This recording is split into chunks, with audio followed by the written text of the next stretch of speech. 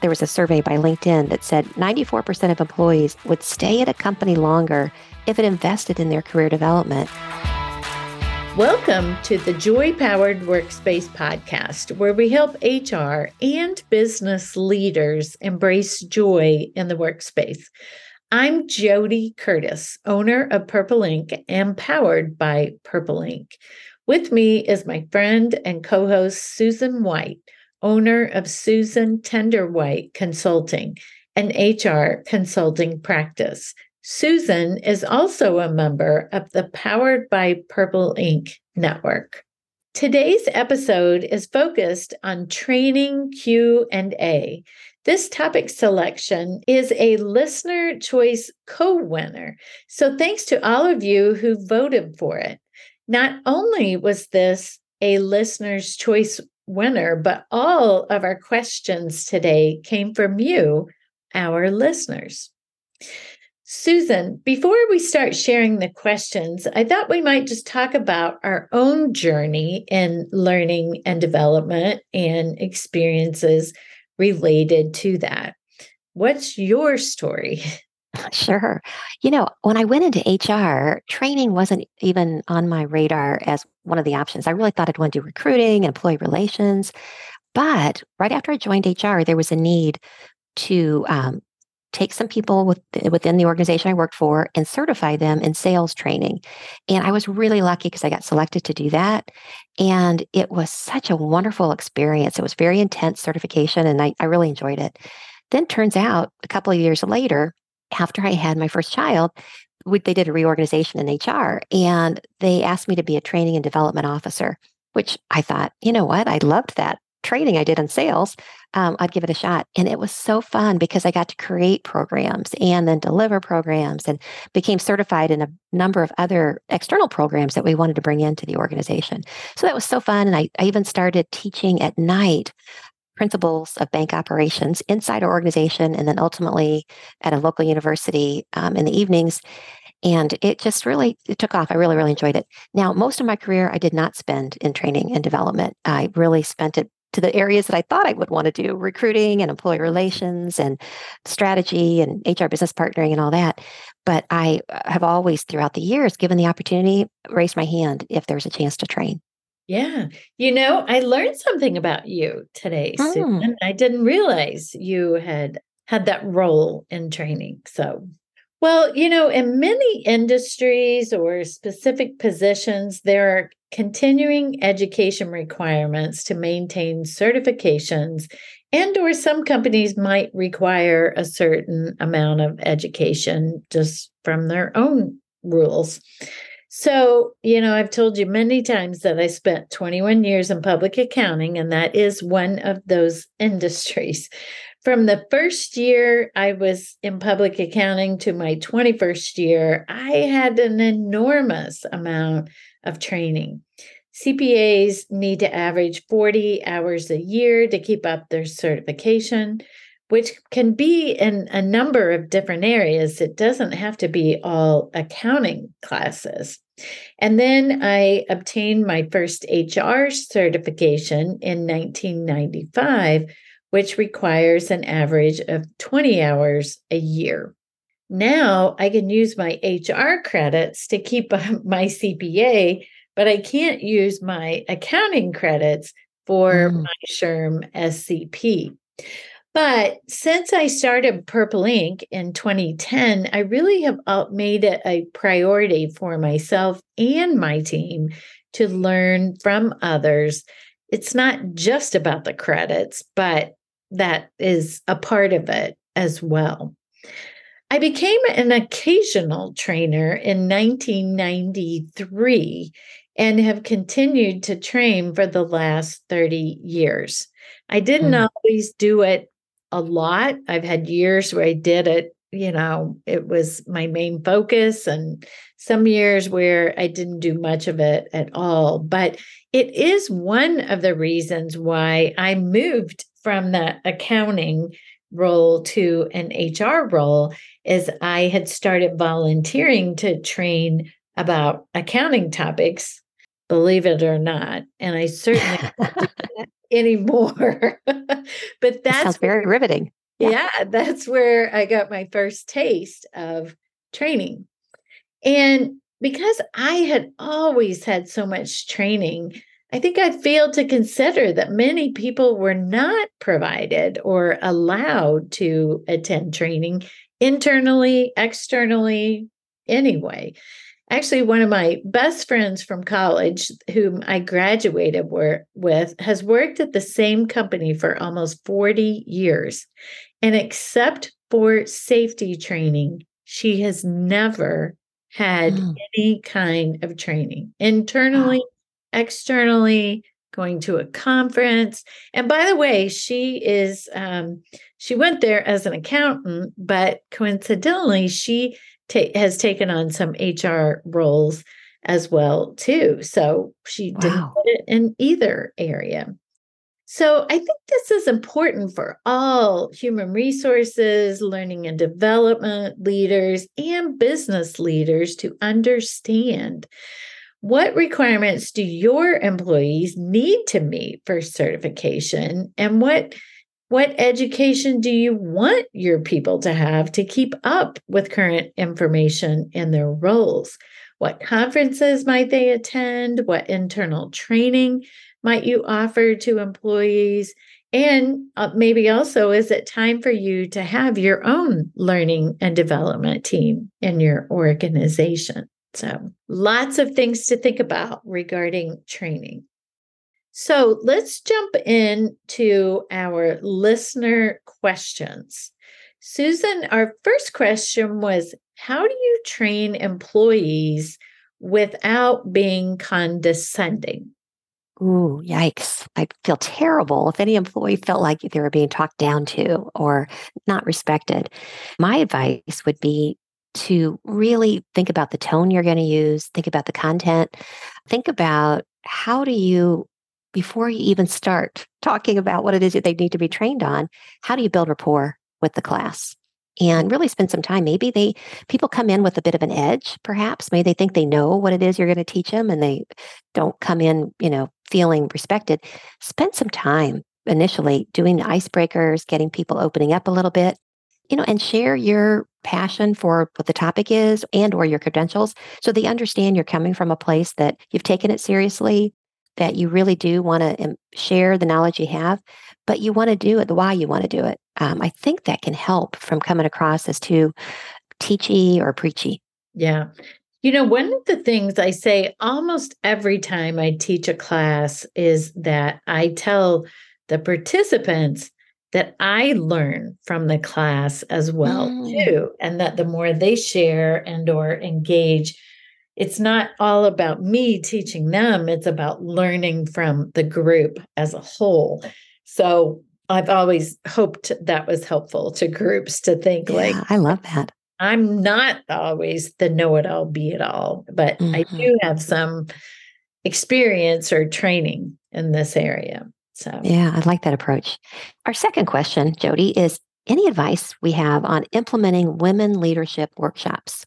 yes, I think this is an interesting one that I've had from my own personal experience as well as having implemented some of these in organizations as well too, and especially in today's environment. I think what I've experienced before is men saying, well, what are you learning about that I don't need to? Like, why have you excluded men from this workshop or from this training? Yeah. But there's also a feeling amongst many women who say, hey, we're not equal, or we're not getting paid as much. And why is that? And we want to build our skills in a different way that men Hmm. do. So I think you have to be careful if you're implementing one internally to be open. We have a client who has over 1,000 employees, and they do separate women leadership workshops, but they do open them up to anyone and everyone. Good. Yeah. And they do have men who attend based on what the topic is. So they're not being exclusive, even though, I'm sure some men don't feel welcomed at them either. So anyway, I think it can be a little bit tricky. I'm all about learning, and if there's things that we can teach that are different for women or that women would feel more comfortable talking about in a group of women, then let's do it. With your experience, what are some of the topics that you have seen put into women leadership workshops?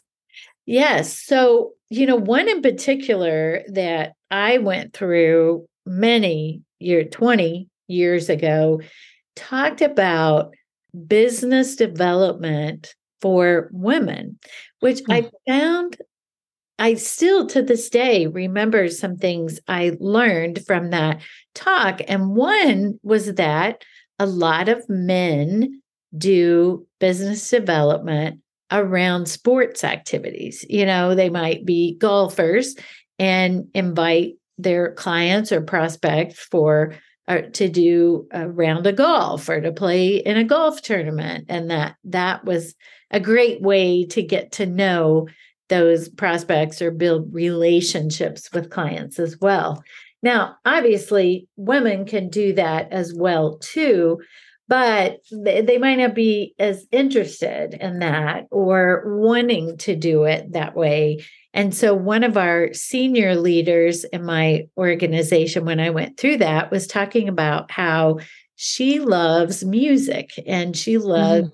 going to the symphony and going to concerts, and that she found herself more comfortable if her husband attended with her, and then she invited a couple to Mm. join them on an evening or for a dinner, something like that as well too, thinking that it might seem odd. Certainly doesn't need to, but this was her experience, that she felt a bit uncomfortable inviting a male, which many of her clients were, good Sure. or bad. That was the reality.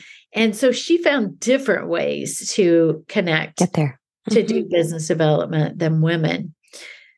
We also at Purple Ink have a 6-month Women in Leadership series where we talk about needs and challenges of female leaders. It can really be for women at any level in an organization, around barriers that women Hmm. might feel they have or that maybe they actually have as well too. So Yeah, that makes sense. yeah. All right. Question number 3 was, how can we best train managers to give performance reviews? I think this is really a need because in today's world, there's so many people managers and supervisors who have never been through any type of coaching and feedback training. I think that the performance review, if your organization gives, whether it's formal performance reviews or if it's just feedback meetings, you really owe it to your supervisors and your managers to equip them with some skills on how to deliver feedback information. You also really owe it to your employees so that they get meaningful feedback. Right. I had developed for a company that I've used now several times because the organization said, we're getting ready for annual performance reviews. We always take a hit on our employee engagement surveys about the fact that people feel like they're not getting honest and timely feedback. Can you help us?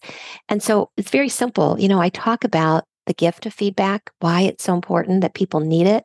Even your best performers want to hear that they're doing great. And if you have anything they could do better, they want to hear it. Your worst performers, they deserve to know that because maybe they're in the wrong job. So, anyway, I just think you have to really focus on why you're doing it. It's not to check off a box, it's to give this really necessary information to help people get better or be as good as they can be. And then I do think you need to role play with your managers and say, I'm going to give you some scenarios. And it's really easy to come up with different types of scenarios that managers are going to face where they're going to have to tell people things they may not want to hear.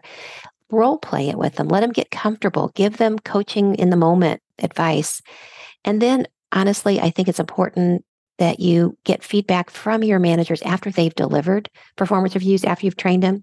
to see what did you miss? Is there anything that we could tighten up? Is there anything you wish you had known before you did that might help? And then I would also get feedback from employees. How was your performance review? Did you get the information you needed? Is there anything you wish you would hear or could have asked that what could have occurred in that meeting that would have made it more ideal for you? Right. Okay, so question number 4, Jody, how do you help HR leaders teach their managers how to delegate? I think this is one of the most important things that we can teach leaders, and that I have found over the years. I have taught people in delegation courses or classes or just talking about it one-on-one. I've taught people who have, 1, 2, 3 years experience. And I've talked to people who have 40 years of experience on this. And I find no correlation between their experience or their level in the organization. But I do tell those younger and or people with less experience that is a skill set, if they learn early on, will carry them through their entire career. And I personally feel there's a lot of things I don't do well, but delegation is, I think, a superpower of mine. That's great. I'm not afraid to delegate. I love to delegate. And I've had many people over the years who have come back and thanked me for delegating effectively to them, because then they learned how to do it.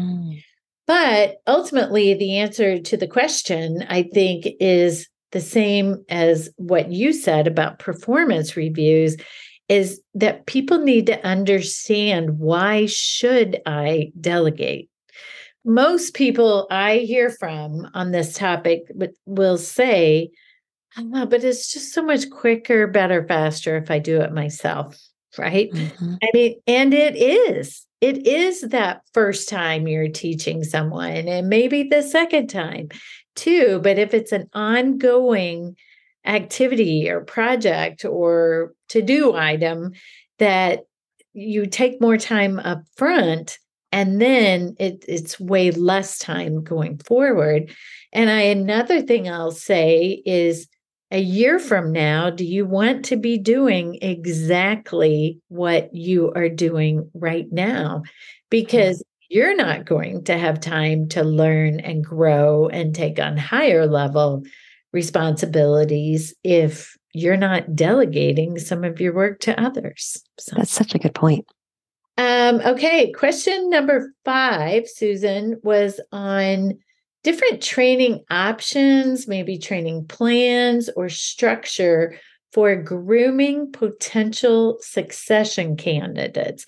I know you personally have done a lot of this yourself. So what's your secret for this? Oh, yeah. I am such a big fan of organizations spending time, at least annually, thinking about their succession plans for all their critical roles. And part of that is, first of all, understanding who are our critical roles? What are the competencies, the technical competencies necessary in each of those roles? And then as an organization, to be a top leader here, what are those behavioral competencies we need? Once you figure that out and you identify in the organization, we have some emerging talent. We've got people who could assume a bigger, better role over time. You're probably going to recognize that there's very few, if anyone, who's fully baked or ready. And in fact, there was a survey by LinkedIn that said 94% of employees would stay at a company longer if it invested in their career development. Cha-ching. We know that we've got people who have got skills that we could develop. We know that employees, if they're going to stay with you, if you will invest in them, this is a really, I think, easy and smart path to follow. Decide, all right, we've got these potential successors. Put together individual development plans and the types of things you might want to include on there. First of all, if there's any courses that they might need, maybe from a technical standpoint, they would do well if they go ahead and get their MBA, or they would do well if you went ahead and got them some more accounting classes, whatever it is. Academically, is there anything we could do to shore them up? Secondly, what type of exposure do they need to have? In that development plan, maybe you want them to do a job swap for a period of time or rotate them through some areas that's going to give them a broader understanding of the business. I've seen organizations say, we have a really good analytical person here that is brilliant. We can't afford to lose. Maybe if you want them to someday perhaps be your CEO, maybe they need to spend some time in sales and some time perhaps in the production area so that they get a real understanding. Doesn't mean they have to be there for 7 years, but maybe Right. 7 months, right? So how do we expose them to some other things? And then I guess, there's many other things you could do, but I love assigning somebody a mentor, somebody in the organization that has a totally different experience than they do, who can be a guide and kind of challenge them with different types of thinking. I think can be really smart investment in your people. Yeah, love it. Question number 6. This is, I think, one that I'd love your answer on this because I don't have one. How do we teach employees the art of patience? Yeah. Well, actually, I was hoping you had a good answer to this one, Susan, but and if someone does have a good method for this, let me know because I would like to sign up for the class. Amen. So I'm not sure exactly what our listener was wanting to get from this, but I will tell you, I think life is about setting expectations. Right. And, if I'm on the phone with someone or I'm in a meeting and someone says, I'll get this to you right away, and I don't get it, I'm going to lose my patience really quickly. But Mm-hmm. if that person would say, I'll get that to you next Friday, right? Then I Mm-hmm. know what the expectation is. And I don't have to keep bugging them. I don't have to reach out to them. We agreed, assuming we did, that Yes. it'll be ready by next Friday. So I just think the key to that is for people at all levels, right? To set expectations. If your manager comes to you and asks for something, you can say, I could get this done by next Friday, or I could get this done this afternoon. But you can set the expectations as well as their manager could set that expectation too. I need this next Friday. This is why I need this next Friday. This is why we have this due date. And just be better at explaining the timelines or communicating better as well too. I think that's really good advice. I often hear from clients that they have people in their workplace that are impatient for that next promotion, that they come in, they've been in a job 4 months, feel like they learned it, they're ready for the next job. And I think it goes back to your answer is that if that is not the pace at which your company promotes, it's being really transparent and saying, I want to share with you that normally we look at people who've been in a role for 2 years before we think about promoting them. That may not be the same timeline that you're on, but we want to be fair. We don't want you feeling restless. If it's better for you to make a move to another company, no, we support that as hard as it is because we really like you, but you got to be real about it. Otherwise, you can really disengage that impatient employee. Right. And a lot of assumptions are made based on that too, right? Somebody might Mhm. think, I think I'll get promoted this summer. And then they're devastated. But if they had Mhm. been had that expectation up front that, we're really going to consider that when you've been here longer. Yeah, that's great. My husband always says that he thinks a key to a happy marriage is low expectations. Then you're just constantly delighted. I don't know if it's a compliment or not, but he says, yeah, I don't know. Yeah, that's right. Susan, when is the best time to launch sensitivity training? Well, first we should start with, how we would define sensitivity training. It's really, I think, training that aims to help employees within an organization to acknowledge and respond to attitudes and behaviors that may unknowingly offend others. And that could be because of their background, their beliefs, their cultures, the language that's different than their own. And I think that, oh gosh, we've seen over the last, when you say 10 years, such a demand for sensitivity training or conscious or unconscious bias training, just civility training. We've just seen such a demand for it. So, when is the right time to do it? I'd love to say day one of your company, because if you can nip it in the bud, you're going to have at least more awareness and appreciation of others. But I would say most people try to do it before you have an incident. If you have an incident or an issue where someone's offended, it's rough because then everyone's like, oh, we're doing this because Susie was upset. And they don't take it, I think, with that same, openness, or you have the risk that they don't have that same openness. Now, sometimes you don't have that luxury. You really haven't invested in it. You've had a situation come up where people are feeling unseen, unheard, unvalued. Then you need to do it. So there's not a wrong time. The right time is before your hair's on fire. Yeah, exactly. Jody, this listener would like to have some specific examples of third-party vendors who provide assessments. Do you have any recommendations? Yes, I'm a really big fan of assessments it helps us learn more about ourselves, and it helps us learn more about others on our team and how their work style, what are they looking for, all kinds of different things. And some assessments are better used for specific things than others, right? I mean, some Clifton Strengths Finder, for example, is not validated for recruiting purposes, but Predictive Index is validated for recruiting purposes. So make sure before you look into these that you really have defined what is it you're trying to accomplish in doing this. And then choose the best one that will be focused. And maybe that's team development, maybe that's recruiting, maybe that's being a better leader by identifying the styles of your team members.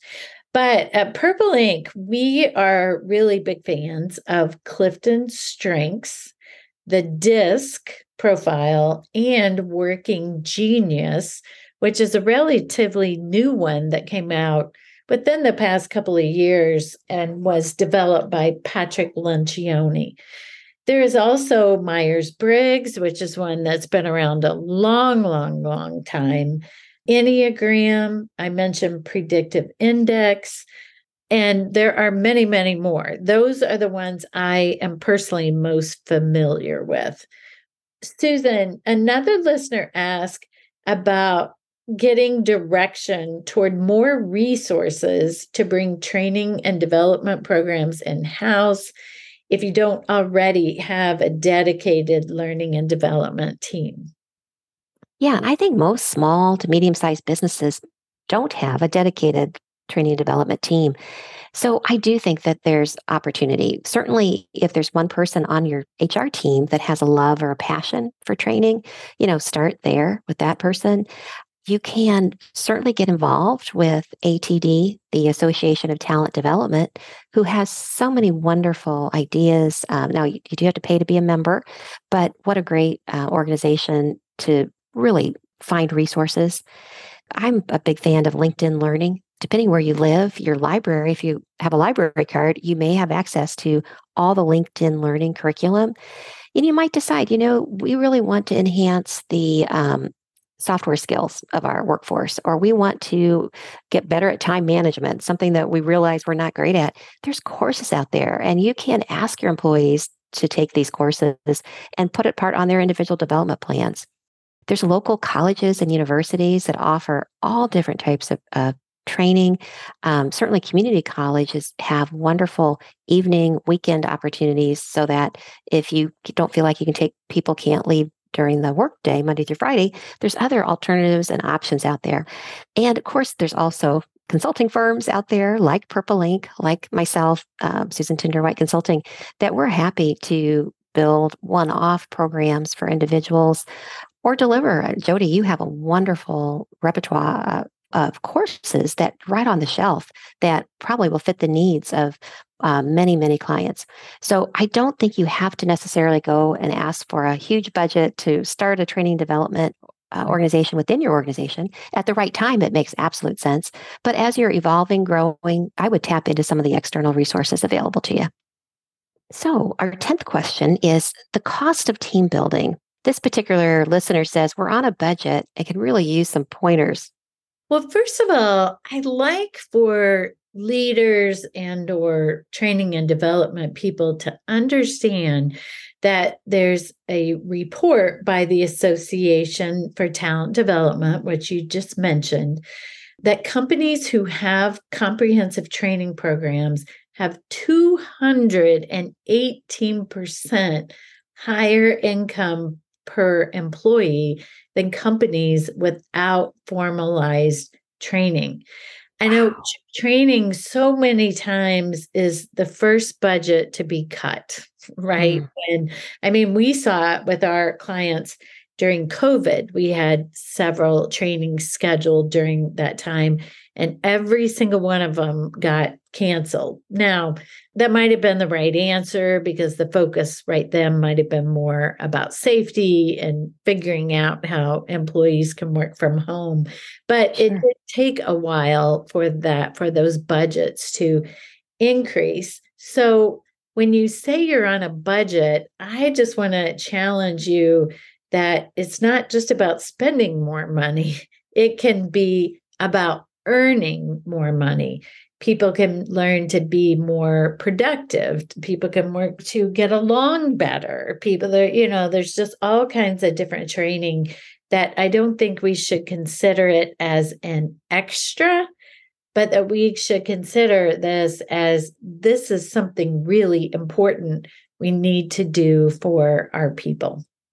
Question number 11 is to tell us more about managing training and certification pathways for employees. How can we advertise this to potential employees and current employees? Yeah, I honestly would start when you advertise a job. And if you're willing to pay for people to become certified or there's additional training that you're going to provide, I think it's a great way to advertise your role. People want, as we know, to be developed. And so I would advertise it that way. I also think that internally, you always try to re recruit your team members every single day, letting them know that we will pay for your certification or additional continuing ed hours and making sure that that's not something that people like hear about, but they don't really know about. So I would make sure that I'm blasting information about it periodically in our company newsletter or on our website. And even maybe being as specific about different roles that you have today and what the roles that people could aspire to, what if you have a feeder group of a particular role that you tend to promote from, giving, scenarios and case studies of testimonials of people who have actually risen in your organization. What was the additional education the organization provided for them? What certifications did the organization pay for so that the person then could assume the new job? I just think you have to shine a light sometimes on the success stories and the pathways. And I've seen some organizations decide that, they're going to have lunch and learns where we'll have a panel of people who were promoted in our organization and they all talk about where did they start and then what other development did they go through to get to the role they're in. That can be very inspiring and a great way for employees to network with people that have been with you for a while. Right. I love that idea. Jody, our 12th question from a listener is, how do you create a specific training module for new employees that are in a different job than you? You don't really understand their job. How do you create that training program? So I think you can do lots of different things. You could interview their manager, their supervisor, reach out to peers who might be in that same role to share specifics. You can ask the new hire after the training and after working for a few weeks or months to go back and say, was this helpful to you? What were we missing? What should be changed? What should be added? Your first time around with it, it might not, you might not capture everything, but keep getting that constant feedback about it to make it better. Someone also asked about how to start a career in learning and development. I've seen people start from all different avenues. I've seen a number of teachers that really enjoyed teaching, but they wanted to teach adults. And so I've seen that as a really nice entree. people applying to companies that have openings for a trainer. And I've often seen where they've asked for educational background. So I think that's a good way. I do think there's many HR professionals out there that they really enjoy when they get a chance to get in front of a group. And so I would ask, you always say that closed mouths don't get fed. Raise your hand when there's a new opportunity coming along to do some training. Ask to do it. If you're not in HR at all and your organization is going to start some type of a new initiative or project, step up and say, hey, I would love to learn this first. I'd love to be a trainer for others. Raising your hand, I think, is a really smart route to go. I'm thinking about a trainer that I helped hire a number of years ago. She had been doing comedy. She had gone through Second City and she just loved working with the crowd. She'd never trained a day in her life. And when we interviewed her, we just said, oh my gosh, we've got to get this person in front of people. I think she's bright. We can teach her the mechanics of what we need trained, but we're never going to find anybody who's got that presence. And I still stay in touch with her. And she's to this day a phenomenal trainer. And she's even growing her skills in content development, instructional design. Really, really fun. So I think I would say there's really no barrier to what you've done in the past if you have a desire to start in training and development. It's volunteering, asking, posting, and getting your name out there.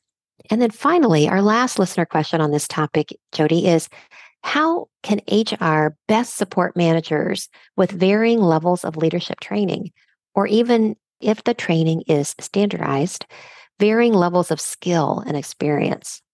Yeah, so this can be tricky, right? And I have been in courses like this, and I have taught in courses like this. But one of the things I mentioned earlier was, well, two things I mentioned earlier. One was about setting expectations, and two was creating a learning environment where people can learn from each other. So, one particular manager training that I've taught for many years, I just recognize the fact that people are at different levels. And, I might say, I know that several of you have been leading people for a while. For some of you, this is brand new to you. And some of you are just starting to do this. So would love to hear more about your questions and experiences that you can share on this topic too. So instead of trying to avoid the topic and act like everything we say is going to appeal to everyone, just recognize that, hey, this can still be valuable to everyone. We hope the experienced people add on and pick up a few tips to do it better, but that a brand new person can be learning and growing into this skill or manager role as well too. Makes sense. I don't know who said it, but I think we've all heard this probably many times, that someone once said, what do you do if you train your people and they leave? But it is suggested the real question there is, what if you don't train them and they stay? Right. Mm-hmm. So don't we also, as leaders in organizations, want our people, not only you mentioned about the retention and how that is so much better if we give them those opportunities, but also for them just to learn and grow and better serve your organization. Yes. So typically we have a separate listener question, but today we had 14. So that's probably enough. I did not add a separate one today. But in the news section, in a 2023 study by Bamboo HR on what does a human resource leader look like in 2023. Susan, why don't you kick us off? Sure. While 100% of the Fortune 100 companies have human resource leadership, only 35% of Inc.'s 100 startups have dedicated HR support. And of those startup companies, 81% of them, women, lead HR. 85% of enterprises have diversity, equity, and inclusion leadership positions compared to just 3% of Inc.'s 100 startups. Startups are rebranding human resources. 39% of startups refer to HR with titles that include people, such as Chief People Officer, compared to just 21% of enterprise companies. Just 1 in 5 HR managers hold certifications from the Society for Human Resource Management, SHRM, or other professional organizations. Interesting. That really surprised me. Yeah, me too. HR managers at Fortune 100 companies have 4 times as many followers on social media as compared to HR leaders at startups. I thought that was an interesting statistic. Mm-hmm. And HR managers are LinkedIn power users, with 80% accumulating 500 or more LinkedIn connections. Interesting. Well, thank you for joining us today, and make it a joy-powered day. Thank you.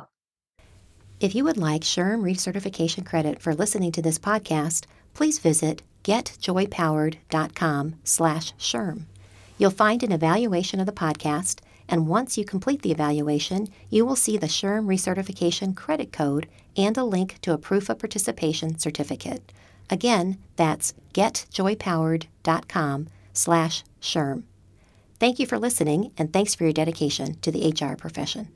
If you liked the show, please tell your friends about it and let us know what you think by rating and reviewing us on Apple Podcasts.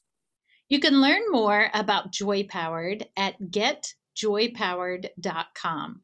Check out the Joy Powered shop, where you can order our books, journals, and other items that power our joy at getjoypowered.com/shop. We're at Joy Powered on Facebook, LinkedIn, Instagram, and Twitter, and you can email us at joypowered@gmail.com. We hope you tune in next time. Make it a joy-powered day.